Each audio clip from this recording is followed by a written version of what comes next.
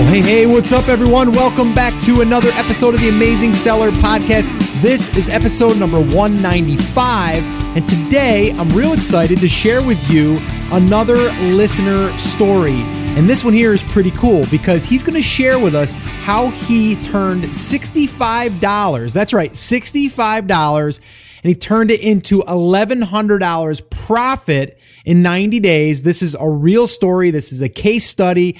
And there's a lot of information that he shares with us that allowed him, this information he's going to share with us, it allowed him to actually start with very, very little and kind of learn the system. And then from there, start to build out his private label business. So that's what I'm excited to share with you. It's a longer episode, and there was no reason for it other than we just kept diving and digging and just really getting into his story, which there's a lot that we covered. If you've ever thought about retail arbitrage, this is going to be talked about. If you've ever thought about how to make money quicker so you can get started, this is going to help you. If you've wanted to also hear about how to differentiate yourself when private labeling, this will be for you. There's a lot that we talked about inside of his story. And again, I want to remind you guys, that's why I love doing these stories, because I learn from here, or from doing these stories. I learn every single time because there's things that I don't know about certain parts of this business because I've never went down that path. And he shares with us some really clever ways that he was able to get started with very, very little money. So if you guys are thinking to yourself, I'm brand new, I'm not sure if I even want to get into this thing, I don't have a lot of money to invest up front, this could definitely help you. So you're going to want to listen to this episode. Now, his name is Ken Willard. He's a regular guy, just like you and me. And if you're a woman, he's like a regular woman. He's a regular man, but you get what I'm saying. He's a regular person.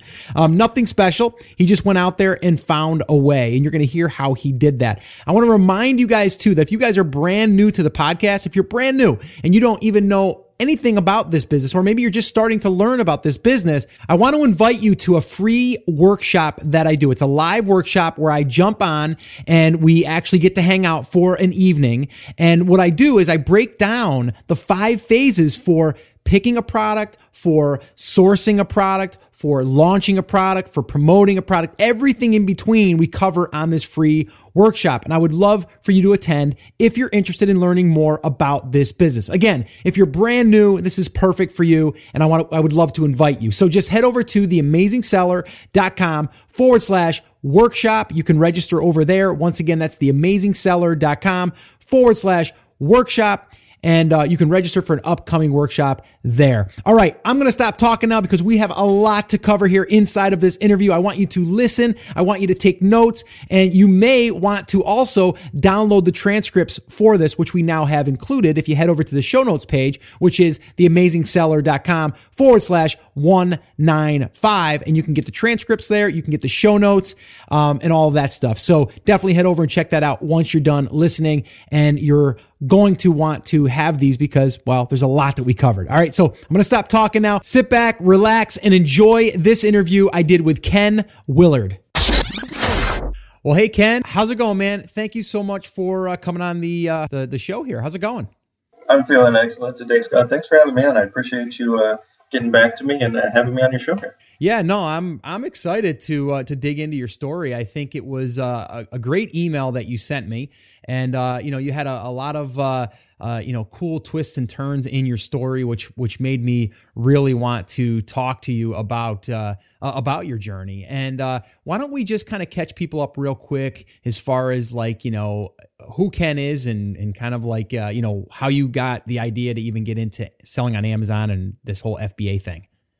Sure. It was probably early 2015 when I realized that all those people that I was buying stuff on Amazon for all these years, because I was a pretty heavy Amazon buyer, especially around Christmas time and stuff like that.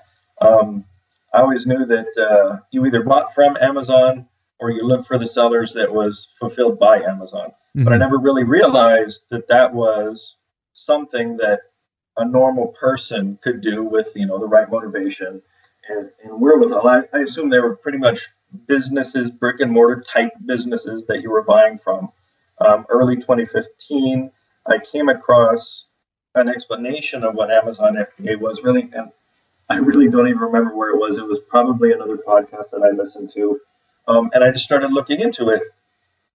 and it intrigued me because I was probably such a heavy Amazon user and I had such a trust level in that platform for buying things. I thought, this could be something. This could be an interesting opportunity. I looked into it. Shortly after that, I discovered your podcast, which was pretty new at the time. It had been around for a few months already. So I was trying to catch up on some of those episodes and listening to it. I was looking at more venues to sell on Amazon. I also looked into the book area, which is where I actually got started. I was looking for something that had kind of a low barrier to entry, which I didn't know what that was at the time. But listening to your podcast more and more and learning more things, sure, that really was a thing. I just didn't know what it was. And that's actually how I got my feet wet on FBA, was selling books. So we're talking physical books, though. Actual physical used book market. Okay. Because books are something that I love. I have always loved, and it just seemed a natural fit for me. And I still do it because it's pretty hands off. And that's how I got my start. It was fun. It was a low barrier to entry, and the idea was I'm going to use this to raise some capital so I can eventually have my own product out there. There wasn't a book, whatever it was. I didn't even know what it was going to be at the time. Oh, okay. Just my own, private label product, something I can do to earn some capital while I'm doing this product research and figuring out what to do. And so how was that process, just real quick? I mean, so you get this idea, you're like, low barrier to entry, I'll go out there, I'll find some books, what kind of books are people looking for if they did want to even go down this? I mean, I've heard other people say like, even like college books, like books that are pretty expensive books could be good ones, or they could just be a novel. Like what kind of books were you thinking that you could sell? Well, in my research, I looked at it pretty well, and I kind of took the right path on it. When you're an individual seller, if you're just like me, like a guy selling stuff, you're going to want to look for textbooks. You're going to want to look for books that are specific to a particular niche, maybe history books, sometimes art books, novels and things like that. Those are the books that are anything pretty much that's nonfiction. Those are the things that are selling for a penny plus shipping on Amazon. And the big shops that can sell, several thousand of those, maybe 10,000 even a day, because they have this huge operation behind them to support that. But for the average person, you're looking for textbooks. You're looking for books with some specificity to them that have to do with a specific market, like fly fishing in a certain part of the country, the history of a certain type of art or a certain even city or something like that. Really, almost, it's kind of funny because you think, the books that nobody wants, those are the books that you want. If everybody wants it, you're probably not going to make but a penny off of it. If nobody wants it, you probably got something there. Okay. And that kind of holds through. It's just niche books, no mass market stuff, anything like that. And where were you going to find these? Actually, you go, my biggest source for these is yard sales. When I was doing it myself, I have some sourcers that go out and find stuff for me now. But yard sales are huge. Smaller thrift shops in your local area are good.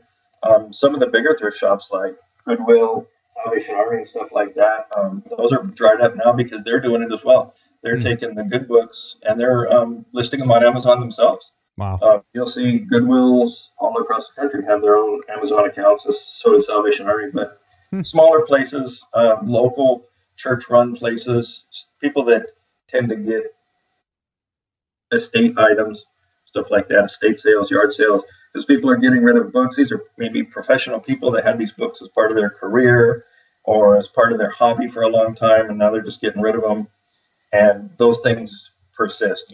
Other people are in those careers, other people have those hobbies, and these books tend to be pretty sought after even over time. And then if you live near a college campus, you can easily give more than the college bookstore is going to give and still have plenty of room, to resell it on Amazon and make a tidy amount on it, just because of the rate that the college bookstores give these kids is almost nothing. I was going to say, you could even, I'm just thinking off the fly here. You could probably even put an ad, even in Craigslist or one of those, and just saying, college student, want to sell your books, call us first before, giving them back or something like that, and you could probably have a flood of college kids calling you. They're hard up for money. They want to sell their books when the year's over. So, maybe they'll cash the books in, and you could get them, be the middleman, and then resell them on Amazon. It's probably a good strategy. Oh yeah, there's people out there that absolutely do that. You can go on Craigslist in any college town around the finals time or end of semester, and you'll see those ads out there for sure. That's cool. That's really cool. Okay, so we won't drill too much into this, but I think that people that are listening that are like, I need a ton of money to get started, and that whole thing that we hear a lot. And I always tell people the only person that's stopping you is you. And that's because, there's opportunity out there, whether it's selling used books or, other used items that, are being sold on Amazon right now. And it's a great way to start just raising some capital, whether it's stuff laying around your house, your apartment, wherever. So let me ask you this though, real quick, before we jump off of this and kind of get into your private labeling stuff is, okay, so what were you doing though to really, I guess, validate that you could, or verify that you could potentially sell these books if you're sifting through, like if you're at a yard sale? I mean, are you taking your phone and keying in all of the ones that are interesting to you? And like you said, they might not be that popular of a book. So are you just kind of taking a chance because you think that it's rare and it could be? Give us a little bit about that. Well, there's a number of products out there, just like in FBA, people come up with data services and product services. There's the same thing in the book market. There's a number of scanning tools that you can get for your Android or your Apple phone that really makes it a viable way to go. If you had to key stuff in, or if you're just searching on the Amazon Seller app or something like that, it probably wouldn't be viable at all just because of the time it would take. I use something called FBA Scan. A lot of people use, there's Profit Bandit. There's some different ones, and everybody has their favorites for whatever reason or other. But you go in there and you scan it with either your camera, or you can get one of those, like a little Bluetooth device that has a little laser scanner on it, and you scan it on the UPC codes on the phones, and it'll bring up all the data, bring up sales data. It'll link you to Camo if you want. It'll show you what the highest FBA price is, who has the buy box price, all kinds of stuff. And then it'll show you the BSR. And then it's just a combination of, BSR and what the selling rate is, which gives you your yes or no, whether you're going to buy it. And then pretty quick, after doing it for a while, you just get an eye. You can just look and go, no, yeah, I'm trying that. No. But you get an eye for what you can do and what you cannot do. And honestly, it's not that hard after a little bit, because 80% of what people sell are novels, fiction books and stuff. So you don't even see that anymore. They're just invisible to you.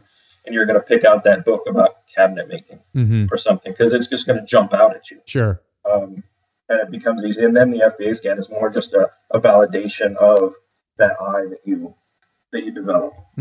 Okay. And one last question is, okay, when you have these used books, is there any type of packaging you have to do to prep them to go into Amazon?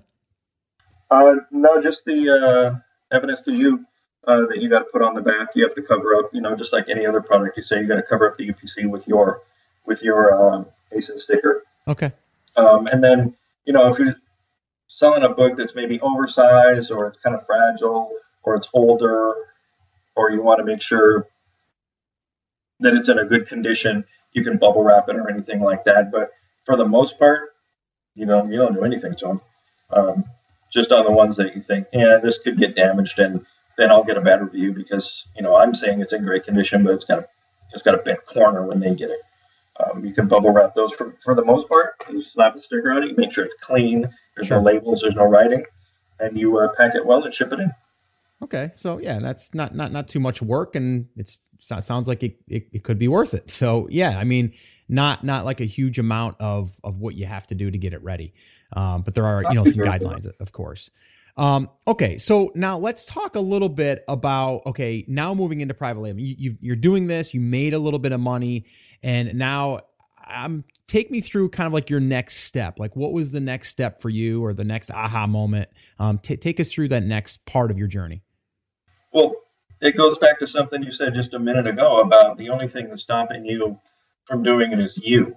And so, I found out about FBA. I'm looking at it. I'm thinking about it. I'm trying to get all my ducks in a row. Then I'm just waiting. Basically, you're just waiting. You're just putting it off because you need to know that information. You need this. You need that. So you're waiting. I come up with this grand scheme of selling these used books. That's my plan. I'm going to get some capital. I'm going to do this while I'm researching products. And then, even though you had talked about it in an episode before, but the $500 products episode came out. Yep. That was episode 68, I believe. Okay. And that wasn't something that was actually groundbreaking or new, because I think you had talked about it way back in like 35 or something like that. You had mentioned a similar thing. Yep. So I had heard it before, but I think until somebody actually did it and kind of slapped me in the face with it, that I realized, my whole plan of earning capital and doing this so I can do something, it was just a different form of waiting. It was a different form of keeping myself from doing something that I wanted to do. And like you say, taking action. Yeah. And it wasn't a bad thing, because I was, getting some money and doing that, but I was putting off something that I didn't need to put off. Sure. And the $500 product test kind of drove that home for me.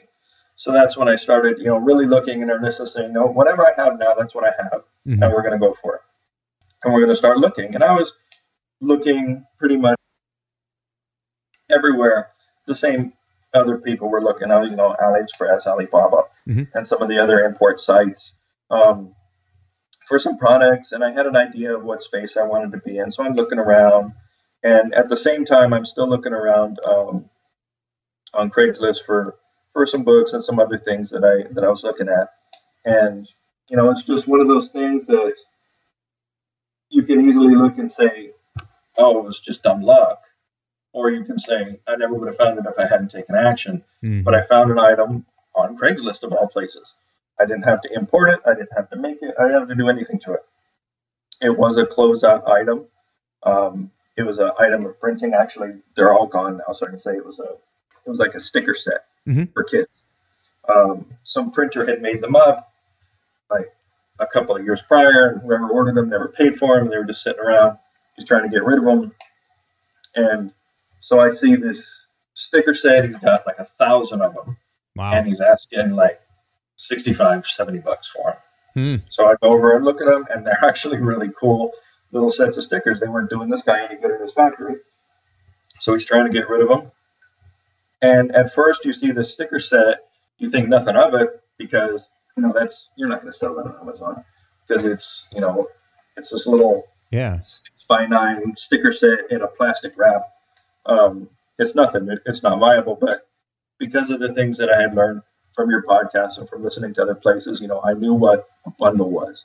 I knew how to decide whether something is going to make the grade so it doesn't get stuck as an add-on item. And I thought it had merit, and it was only going to give me, $65 to get these. So I bought them. I took them home. I looked at them. I opened them up, and they were actually pretty cool. So I went through the process. I got some pictures taken of it, bundled it together. I figured out what a good price point was. I put them in packs of 4. I looked around through the Amazon categories. I ended up posting it in a couple of categories. I used the main category was party favors, which people out there, don't sleep on the party favors. That's a good category. Really, it is. And I posted them, and you know what? They absolutely took off. Wow. They ended up, because I was selling them for I think $8 for a pack of 4. My first listing, I had actually thought I would sell them for like $6.99, and I listed them and I posted them for that, and I got slapped with an add-on. Oh, okay. Add-on item. But I learned what the criteria was for that size and that weight. It was $6.99 because I upped it a little bit. I played around with the price, and I figured out what would get it out of add-on status. At first, I played around with some promotions, raising the price and then giving like a percentage off to bring the price back down to something that was sellable. I wasn't selling too much at that price because I think that just the cover price was scaring people off. So I just lowered the price down. I figured out what the kind of what the gateway was to get it out of add-on status, and that worked great. I learned a lot along the way about PPC because I did launch, my PPC campaigns right off the bat. I think those helped a lot, actually. How many campaigns did you start with? I just started with the auto. The auto, okay. Based on, the experience from the show and using that as a resource to identify what keywords we're going to hit for this. And that's, I kind of just went down the line on that one. That's something I just went right down on the script. I started the auto campaign. I picked out what keywords were working. I put them in their own campaigns with their own budgets. Kept the auto going the whole time. Actually, I have auto going in all my products. I like auto. And I think by the end I had the auto going at the same time, and I had 2 separate campaigns for specific keywords that I wanted to kind of monitor their specific performance, and they were doing well, so I wanted them to have their own money attached to them. Sure. So something else wouldn't eat it up. So the money would always be there for that good producing keyword. Sure. And it did good. I mean, in the end, I think it took me maybe just, I can't remember, a little over 90 days, but I sold, almost all 246 after the ones that I used for taking pictures and the ones I gave to the kids and stuff like that. I sold every one of them. And, from that choice to take action instead of waiting, and that $65 investment that, maybe made something that looked like a swap meet item into an FBA item because I knew I could bundle it. I knew I could put some ads together for it, get some eyes on it. And so what was your selling price on that that you finally ended up with, that you found the best results? It was $7.99. $7.99. Okay. $6.99 got it add-on. $7.99 got it as a FBA. And so what was your bundle costing you in far as taking that $65, dividing that up, I guess, by 250 units, I guess is what you would do then, right? Yeah, just for the materials, just for the product and the bagging and the stickers, everything. I think my total cost for a bundle was somewhere around 54, 56 cents. Okay. So about 54, 56 cents, somewhere in there. And then how much do you feel like you spent on Amazon pay-per-click? Pay-per-click was pretty close to $250. Okay. All set up. So basically you're talking $250 total across the board, and then you got your FBA fee. So what was your net profit? Do you know what that was? After all that stuff, it was just a hair under $1,100. Nice. It was let's just say it was much better than I ever would have expected it could have been. And it's one of those things, like you say, it's easy to look back and go, oh, what luck, what a great stroke of luck. But but the luck wouldn't have happened if you didn't see that ad and if you didn't take action on that ad when you seen it and then list them. And now think about all of the different things you learned from that allowed you to do pay-per-click. And you basically got an education and got paid $1,100 to do it. Pretty much, yeah. Right? I mean, that's what we look at. I learned a lot of things. I learned about promotions. I learned about pay-per-click. I learned about good product photos because I tried to go easy on the product photos at first. Wasn't working. They were awful. Mm-hmm. They really were awful.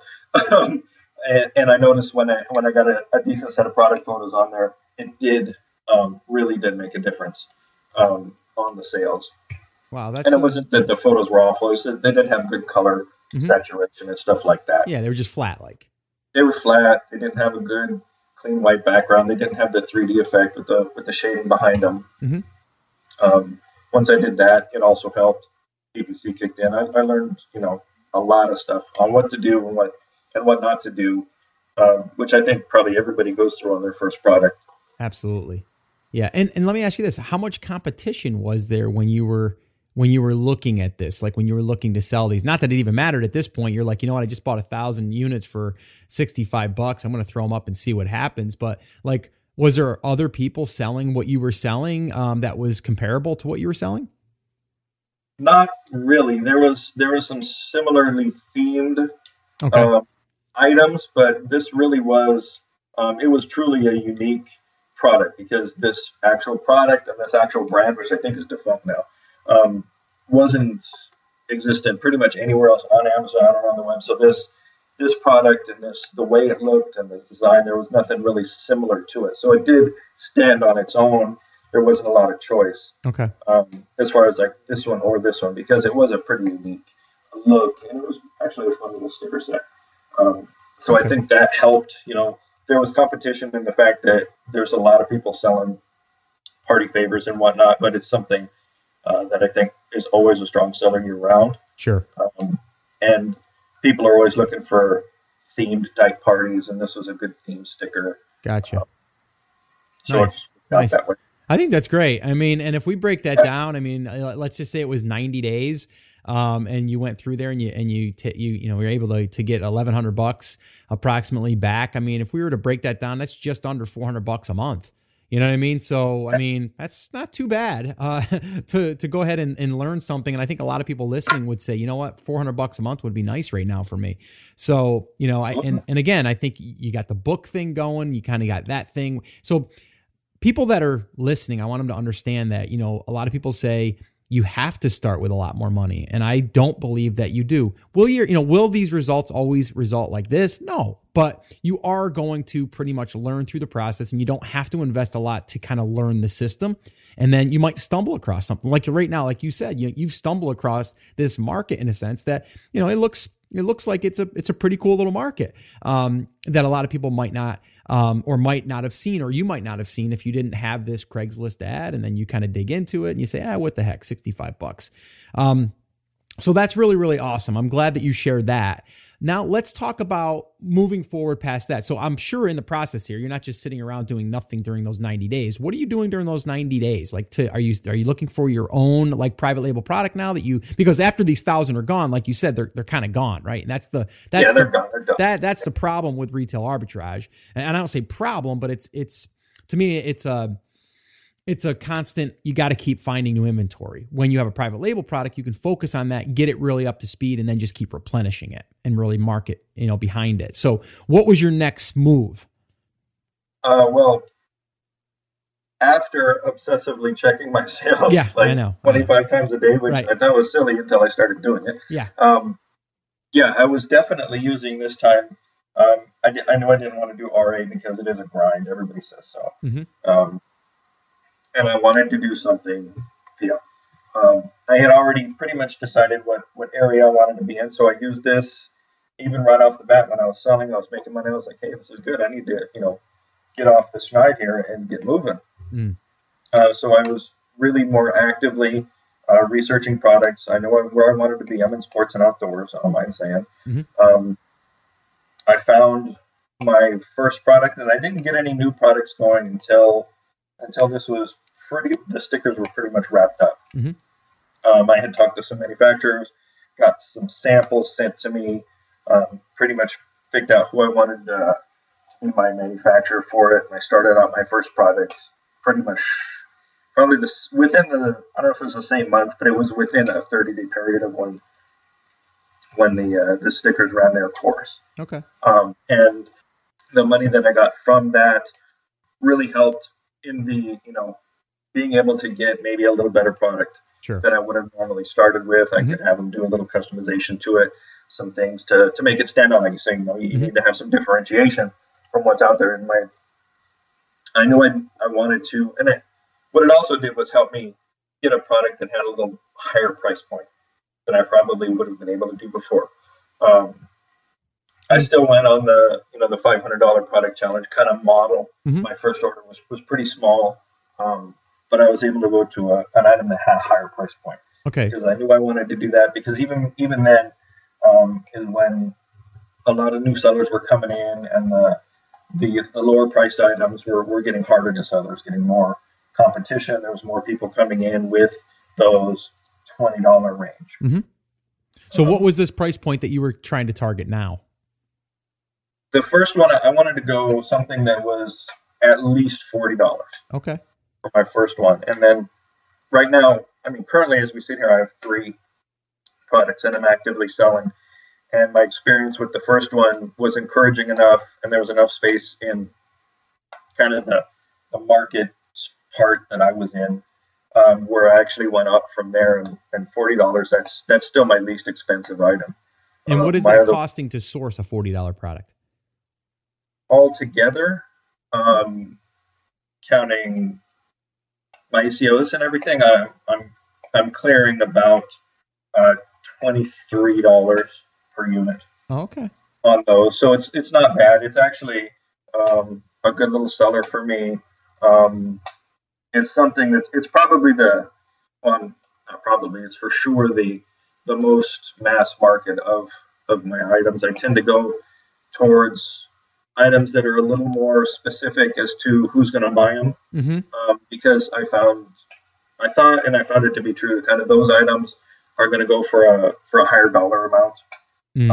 It's not. I'm not selling stuff that's just anybody's going to find on Amazon and Google. I want one of those and buy it because you can't get the price you want for the kind of business that I wanted to build. Sure. Just because my situation as far as my career, my family, and everything like that. I didn't want to be turning over thousands and thousands of $20 items. Right. So I went to a more kind of specific niche, and it works out. Are you air shipping these, or are you shipping these by boat? At first, I was air, but now that I kind of got a cycle going on my sales, it's not something that's real seasonal. So it kind of sells at a predictable rate. So I'm going by boat now. Okay.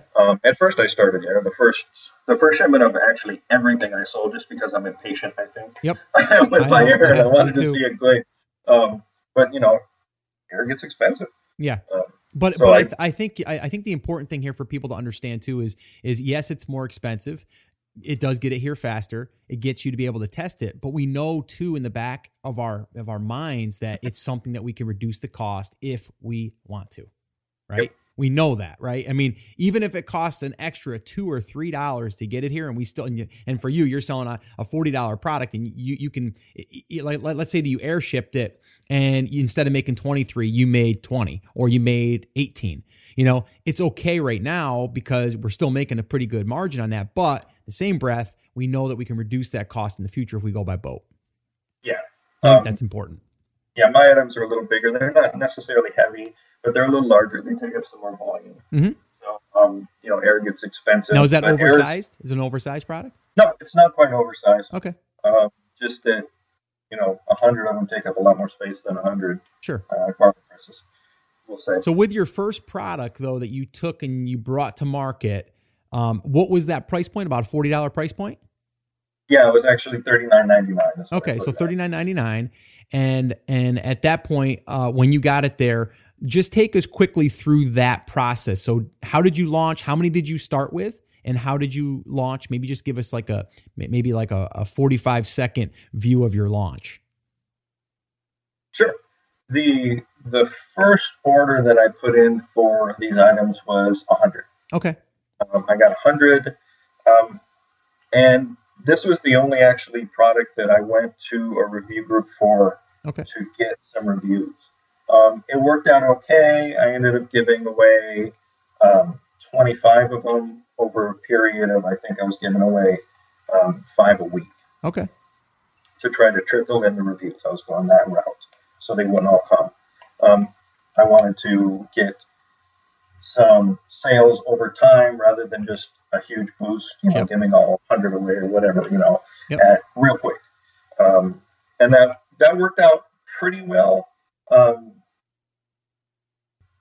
And what I'm going to say is that I wasn't unhappy with the review group, but I think I moved away from them for a reason is that review groups are good, and there's a lot of drama with them now, but review groups are good for general consumer items, something that anybody's going to buy. Yeah. Because, you're just getting general consumers that are doing these reviews that don't have any investment in the product. They don't maybe not even really know what it's for, more or less. They just want it for a good price, and they're going to review it. Yeah. And do whatever they're going to do with it, sell it or whatever. Sure. the products I sell are a little more technical. They have a specific market, a specific area. Like I don't sell technical backpacks, but I know somebody that does, and people, that are going to go buy some kind of a serious technical backpack don't want to know that it has a lot of cool pockets and it holds all my books. Right. Which is, a reasonable review that somebody who's not going to use it for its intended purpose is going to give you. Right.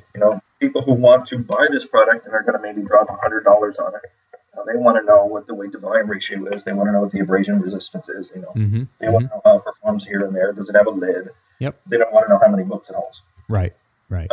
So, those are the kind of reviews. I got good reviews. They were good quality. And I think they helped, because they got me those little stars on the bottom to show people like it. And how many, I'm sorry to cut you off, but how many reviews were your competitors having on this product that you were trying to, kind of like compete with? The first one, I think the top seller had somewhere between 300 and 400, 350 or so. Okay. And then what about moving down that list? I think after that, it dropped to under 100. Okay, perfect. Easy. Yeah, so it was a good little spot. Yeah, if you get 20, 25 reviews, you're kind of you're going to be fine. Yeah. You're in play. Okay. So it wasn't like I was, getting to something that had, a couple of 4-digit review people and right. Just climbing an endless mountain. And when you were doing your market research on this product, what were you seeing for sales across like the top 7 to 10? I mean, were you looking at those numbers to see if you're going to be able to sell a certain number? Oh yeah.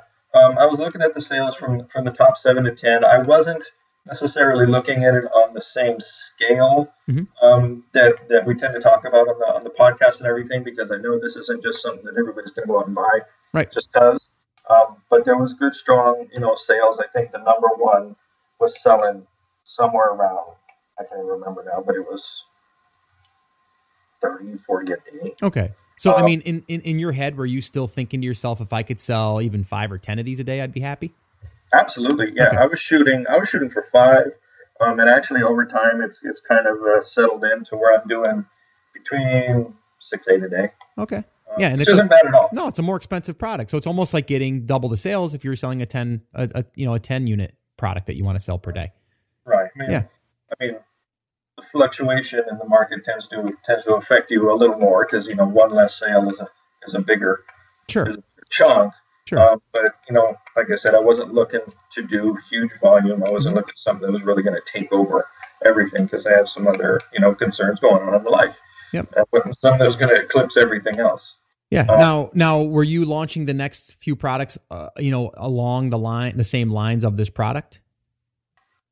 I wanted to see how the first one would go. I kind of had some ideas of the things I wanted to sell, but I really wasn't quite pursuing them as far as really getting down to ordering some and seeing what they were, because I wanted to get a little feedback on this first one first to see if it was, received well, if my big plan was really going to work out, if anybody even wanted it. Yep.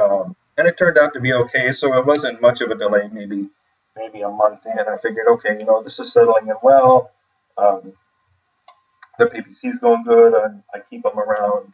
They fluctuate, but they go between like 18 and 22. Okay. Which isn't too bad at all, really. No. And probably 30 days of that, I was ordering some samples. Okay. For actually my next 2. I didn't do them simultaneously, but I knew I had a little path. I have a little, kind of brand that I wanted to set out. They're all related in the same area. Okay. So it was easy to branch out from there. Okay.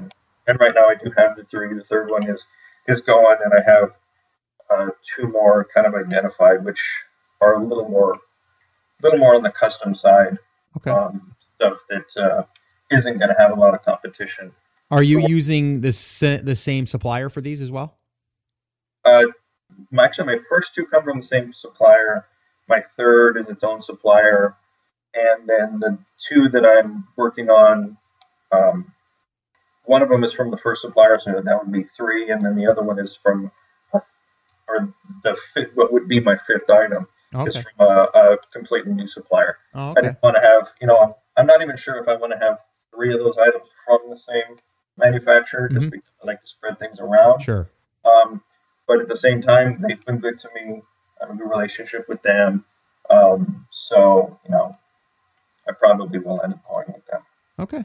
No, I'm loving the story. I'm loving how we're starting with a book or books. And then I love it how we're talking about stickers on Craigslist, and then we're moving into a private label product. And now we're launching, almost up to 6 products here.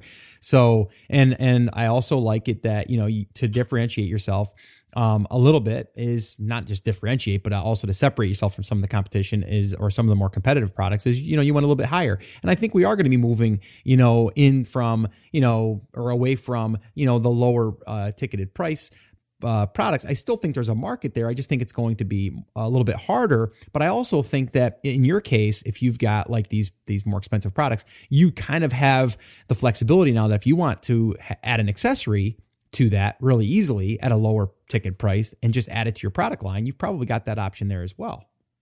Yeah, there's Sports and Outdoors, pretty much anything you make, there's like 10 ancillary items that go with it.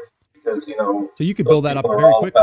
Yeah. Toys and tools and stuff like that. Yeah. And I'm really glad I did go to the higher price point, because I think, a lot of the heartache that's going on right now with people talking about, market saturation and competitors putting bad reviews and competitors eating up your PPC, all those stories are coming from where everybody is selling. And so I think, I didn't consciously do it, but I'm really glad that I went to a higher price point, because I think it kind of, at least for now, insulates from a lot of that heartache and those shenanigans that are happening with people. Yeah, nice. That are all fighting for that, $20 to $25 price point, and going after that hot item, that hot niche. That's where a lot of shady people are coming in and really causing heartache for the earnest people that are just trying to, make something. Yeah, no, I agree. And I think right from the beginning, I think I talk about that even in my workshops and stuff. It's like I look for products between $19, but all the way up to $45. But I'm also now expanding that. And I think anyone getting started, when they think to themselves, capital wise, if I need to start with a product that's $45, I'm going to need to spend $20 on a product, or even 15. And if you buy, over a couple hundred units, it's going to add up faster than if you were to buy the smaller items. But I just think with anyone out there, I mean, just listen to the book story that Ken just shared, the Craigslist story. I mean, those were very easy ways to get started, to get some capital. But then it's really going to be a decision on the person and as far as the amount of risk that you want to take. But I do think that you are separating yourself because you are going after a different part of, I guess, the Amazon sellers, because the people that are starting in that price point, there's less of them naturally. So it's definitely, I think, moving forward is probably where people are going to want to start going. But to some people, it's going to be not even possible, because they just think that they have to start there and then they won't start at all. So when people start talking about saturation, yes, I think it's going to be harder, but I also think that you just have to start, and depending on where you are and if it's selling books or if it's selling something off of Craigslist, right? Exactly. You just have to go and do it. And if you're having an issue whether I should do A or B or A or B, pick which one just feels the best to you, which one you personally like the most, because then when the problems happen and when the work happens, you're going to roll up your sleeves.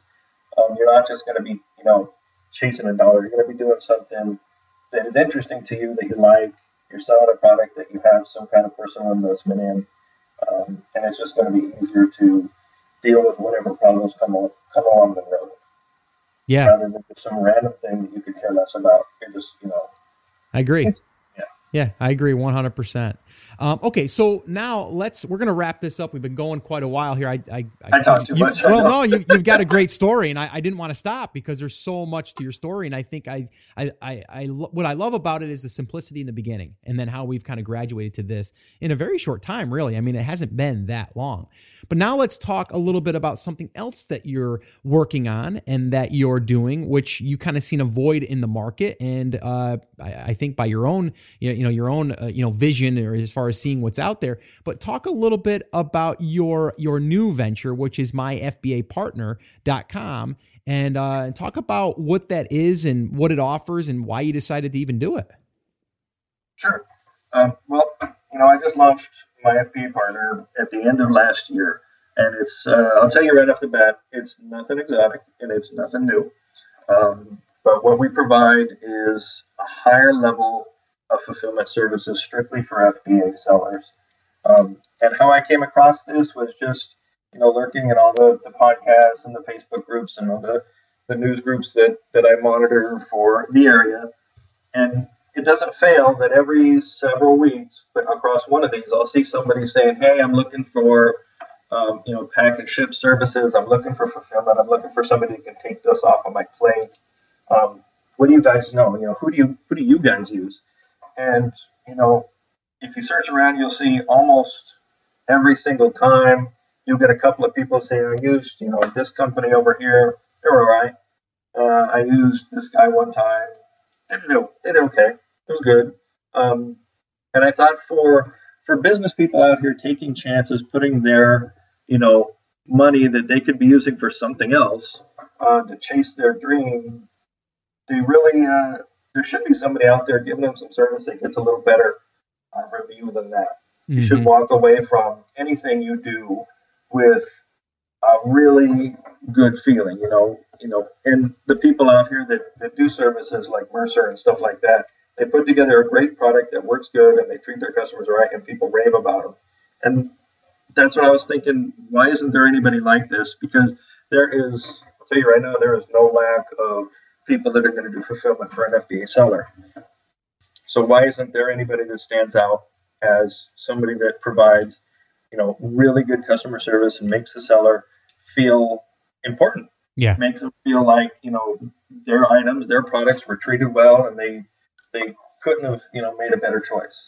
Yeah. There should be somebody out there like that. Yeah. And I honestly, I don't even have anybody that even comes top of mind. I've had a few people tell me of a few, different places, but I haven't heard of them or haven't communicated with them personally. And usually if I'm going to make any recommendation, I got to know the person or I got to know the people or I got to have other people telling me, these people are awesome. And I just I haven't needed it. And that doesn't mean I won't need it in the future, but I haven't needed it, but there are people that do need it. And what it basically is, maybe you can break that down exactly what actually it means when you have someone, that can fulfill your products for you in a sense. And, maybe even, packaging or maybe even, bundling, and that type of stuff. So why don't you talk a little bit about what the different services that your company provides, and then also, maybe just a little bit more about it. Sure. And, all those things you said, that's exactly what we do. That's exactly what we've been doing for the last few months. We're going to do complete fulfillment services for you and your products. So anything after the ordering of the product and arranging for it to ship it to the mainland here, anything after that, all the way up into getting it to Amazon is what we will take care of for the customer. So we will receive the shipments, we will unbox them, we'll make sure everything that went well in shipping, there's no apparent damage. We'll do the same thing for the internal packages. We'll unpack everything, make sure nothing got damaged, make sure it is manufactured the way that you're thinking it's going to be manufactured. We're going to do whatever processing per item is necessary, whether it still needs a sticker, whether it needs an expiration date, it needs polybagging, it needs bundling, it needs bubble wrapping. It needs to be repacked into proper cartons for shipping to Amazon because the international ones weren't good. If you want your own special packaging, if you want manufacturer inserts, you want your own information inserted into the item box or bag. Anything you want or need done is what we're going to provide to you as far as post-manufacturing process. Yeah, you know what? I've got to say here, I was actually I have a product right now that I kind of did a little soft test on, and it does okay. But the reason why I kind of backed off is because of exactly that. I was receiving 3 different components, and I was having to put it all together here. And to find a co-packer was just another obstacle I didn't want to have to look into. So what you're telling me is if I wanted to ship everything to your facility, you guys will pretty much take care of all of that for a fee, of course, and then ship it off to Amazon for me. Absolutely. Yeah. So it's in a sense, you're almost like a co-packer. Yeah. Yeah. Okay. Yeah. I mean, that's huge. Yeah. And we'll do bundling if you're selling, multiples of a single item, or like you have a single item that's, a composite of these 3 different products. We'll pack them together and put them in your custom, if you have a custom box that you want made, because, chances are they're not all from the same manufacturer. And then the problem of getting all those 3 items in a box where the presentation is nice, perhaps you need something like that. Perhaps a poly bag is, all you need. Yep. But, whatever you want, whatever you need is what we'll do. If you have a custom packaging that you have printed, from even a 4th place, you ship that to us. When we get your product, we'll arrange it in your package with the batting, however you want it to look. Pack that up and get it shipped off to Amazon for you. Okay. So, like you said, you had these 3 items, and it was pretty much of a drag for you to keep putting all this stuff together. Okay. Yeah, that time you spent was huge. Was really worth a lot more than, what you were going to get out of this product. Yeah, and I think it's going to come down to this. It's like if you have an idea that you could bundle these things together, and again, maybe get that price point up, like we talked about before. You've got more profit in there that you can play around with to hire a service like this, and then you obviously have to figure that cost into your final cost that it's going to be for cost of goods.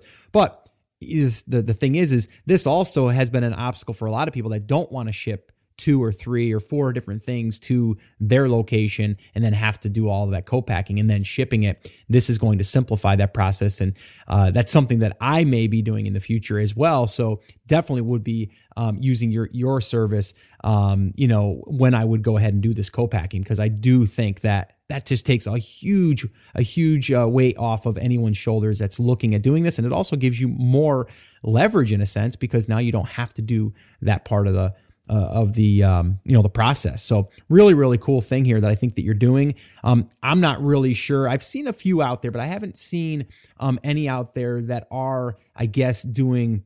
Maybe there are. I just don't know of them. But they're actually doing all of that nitty gritty. There's some that yes, they'll relabel. Yes, they'll maybe pack in a different box. But to really be, I think, like you're saying, customize even that experience, I think is going to be huge. Yeah, we will offer basically a full concierge version of what is out there already, and we're not going to nickel and dime people over it. A lot of companies have a whole menu of services. If you want your ASIN on there, that's a certain price. If you want a poly bag, that's more. If you want it to have a bundling sticker, that's even more. Yep. And, it's just at a point where if you're going to do all that and nobody's going to rave about you, there's something wrong with that service. We're going to treat you and your products like they were our products, because we know that, because we've been here, we've sold this stuff. We know there's a lot riding on that little widget that you're selling. Yeah, no, that's great. A lot of, things that you want to do in your life that rely on that widget, and our service isn't going to be for everybody. Like you said in the beginning, some people don't need it, some people don't want it. But, we have some special things that we're doing for new sellers, for international sellers, and really aimed at, those sellers that are pretty experienced, that are filling out their product line, which, this activity is almost becoming a burden for them because they're selling 5 or 6 different things. Maybe they're selling high volume things. Mm-hmm. And they're like, I didn't get into this so I could spend 8 days of my month packing stuff up. Right. No, I think it's great. So why don't we wrap up here and let people know how they can get a hold of you, but also you've agreed to give 6 lucky TASers, the first 6 that do fill out the contact form and request more information. Go ahead and talk about what you're going to give the TAS community. Sure. Just because this is where I got my start, and I have a lot of good experiences and memories from your the TAS community. The site is myfbapartner.com. There's a contact form on the contact page. First 6 people that sign up on the contact page indicate that they heard it from here, the TAS form. I'm going to process their first 500 items at no charge. That's whatever services we provide that they need, not just certain things. If they need everything, we'll do everything. If they only need a certain thing, we'll do that certain thing. I'll do 500 of them for free. Everybody's shipping schedules are a little weird, so it's not like you've got to get it to us in the next week or whatever. If your shipment's coming in a month, that's fine. We'll schedule it and we'll take care of it at no charge to you.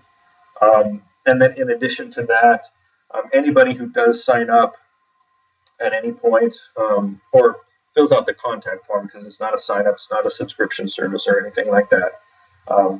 As long as you enter that you mention that you're a TAS member, we'll always give you 10% off of all of our services, and that's an ongoing thing.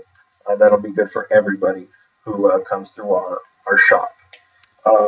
And then for first timers, just because the taking action is the biggest step to getting going and doing it, and we don't want, we want one less thing to hold people back, because there was, one less thing was holding me back. If it's your first time, if you've never sold on FBA before, this is your first shipment coming in, we'll talk about that. And we have what we call the taking action bonus, and we'll do whatever you need to do, and we'll do it in half of the normal cost. Just to give that one little step to help you get it done and get going and get your bus going to wherever it is you want it to take you.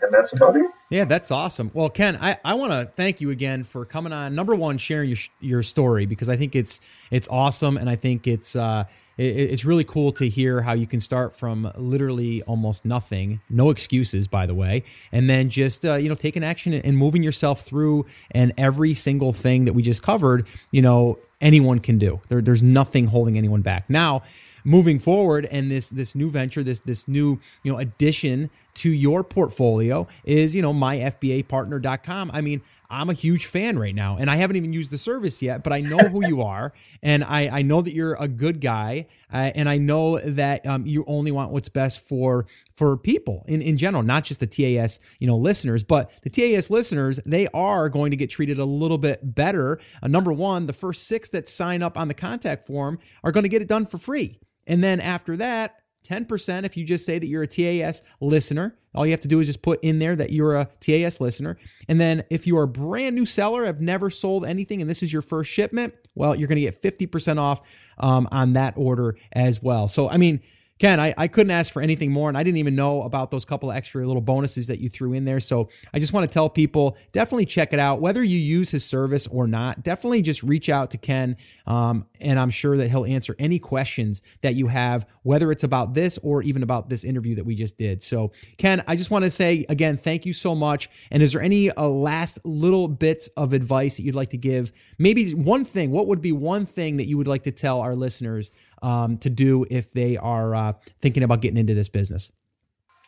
Is just get into the business. I don't care if you live your whole life and you never visit myfbapartner.com. That's not the primary reason I'm here today. The primary reason I'm here today is to say just take action.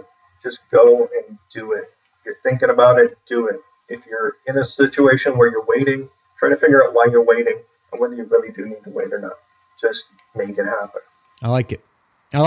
Just make it happen. All right. Hashtag just make it happen. All right. All right, guys. That is going to wrap it up. Ken, I want to thank you once again. This has been awesome. I really do appreciate it. And good luck to you. We'll definitely probably have you back on the show. We'll have to do an update. Your product line sounds like it's really thriving and doing well. So we're going to have to definitely do a catch up with you at a later date. So once again, thanks, Ken. I really do appreciate you coming on the show. Thanks for having me. All right, so there you have it. Another great interview. I want to thank Ken once again. What an amazing story. And I just love it how he didn't let anything get in his way. So if you guys are brand new and you're just starting, you're thinking to yourself, well, there's this reason why I can't, or there's this reason why I can't. Those are just excuses. If you want it bad enough, you just need to figure out a way to make it happen and get started. And that's what Ken did. And I just love diving into his story. And there's so many different ways that you can get started by just listening to his story. So you might want to go back and listen to this one again, or you may just want to go grab the show notes or the transcripts so you can make sure that you take those notes and apply them and take action. All right, guys, that is going to wrap up this episode. I wanted to remind you guys one more time, though, if you wanted to attend one of my live free workshops, head over to theamazingseller.com/workshop. We'll cover everything it will take to get started, all the way from picking your product, sourcing your product, and then doing a launch, and then doing a promo, everything in between. We'll cover that on this live free workshop. Head over to theamazingseller.com/workshop, and we can hang out over there. I'll also answer live Q&A while we're there on the Hangout. All right, so that's it, guys. That's going to wrap it up. Remember, I'm here for you. I believe in you, and I'm rooting for you. But you have to. Come on, say it with me. Say it loud. Say it proud. Take action. Have an awesome, amazing day, and I'll see you right back here on the next episode.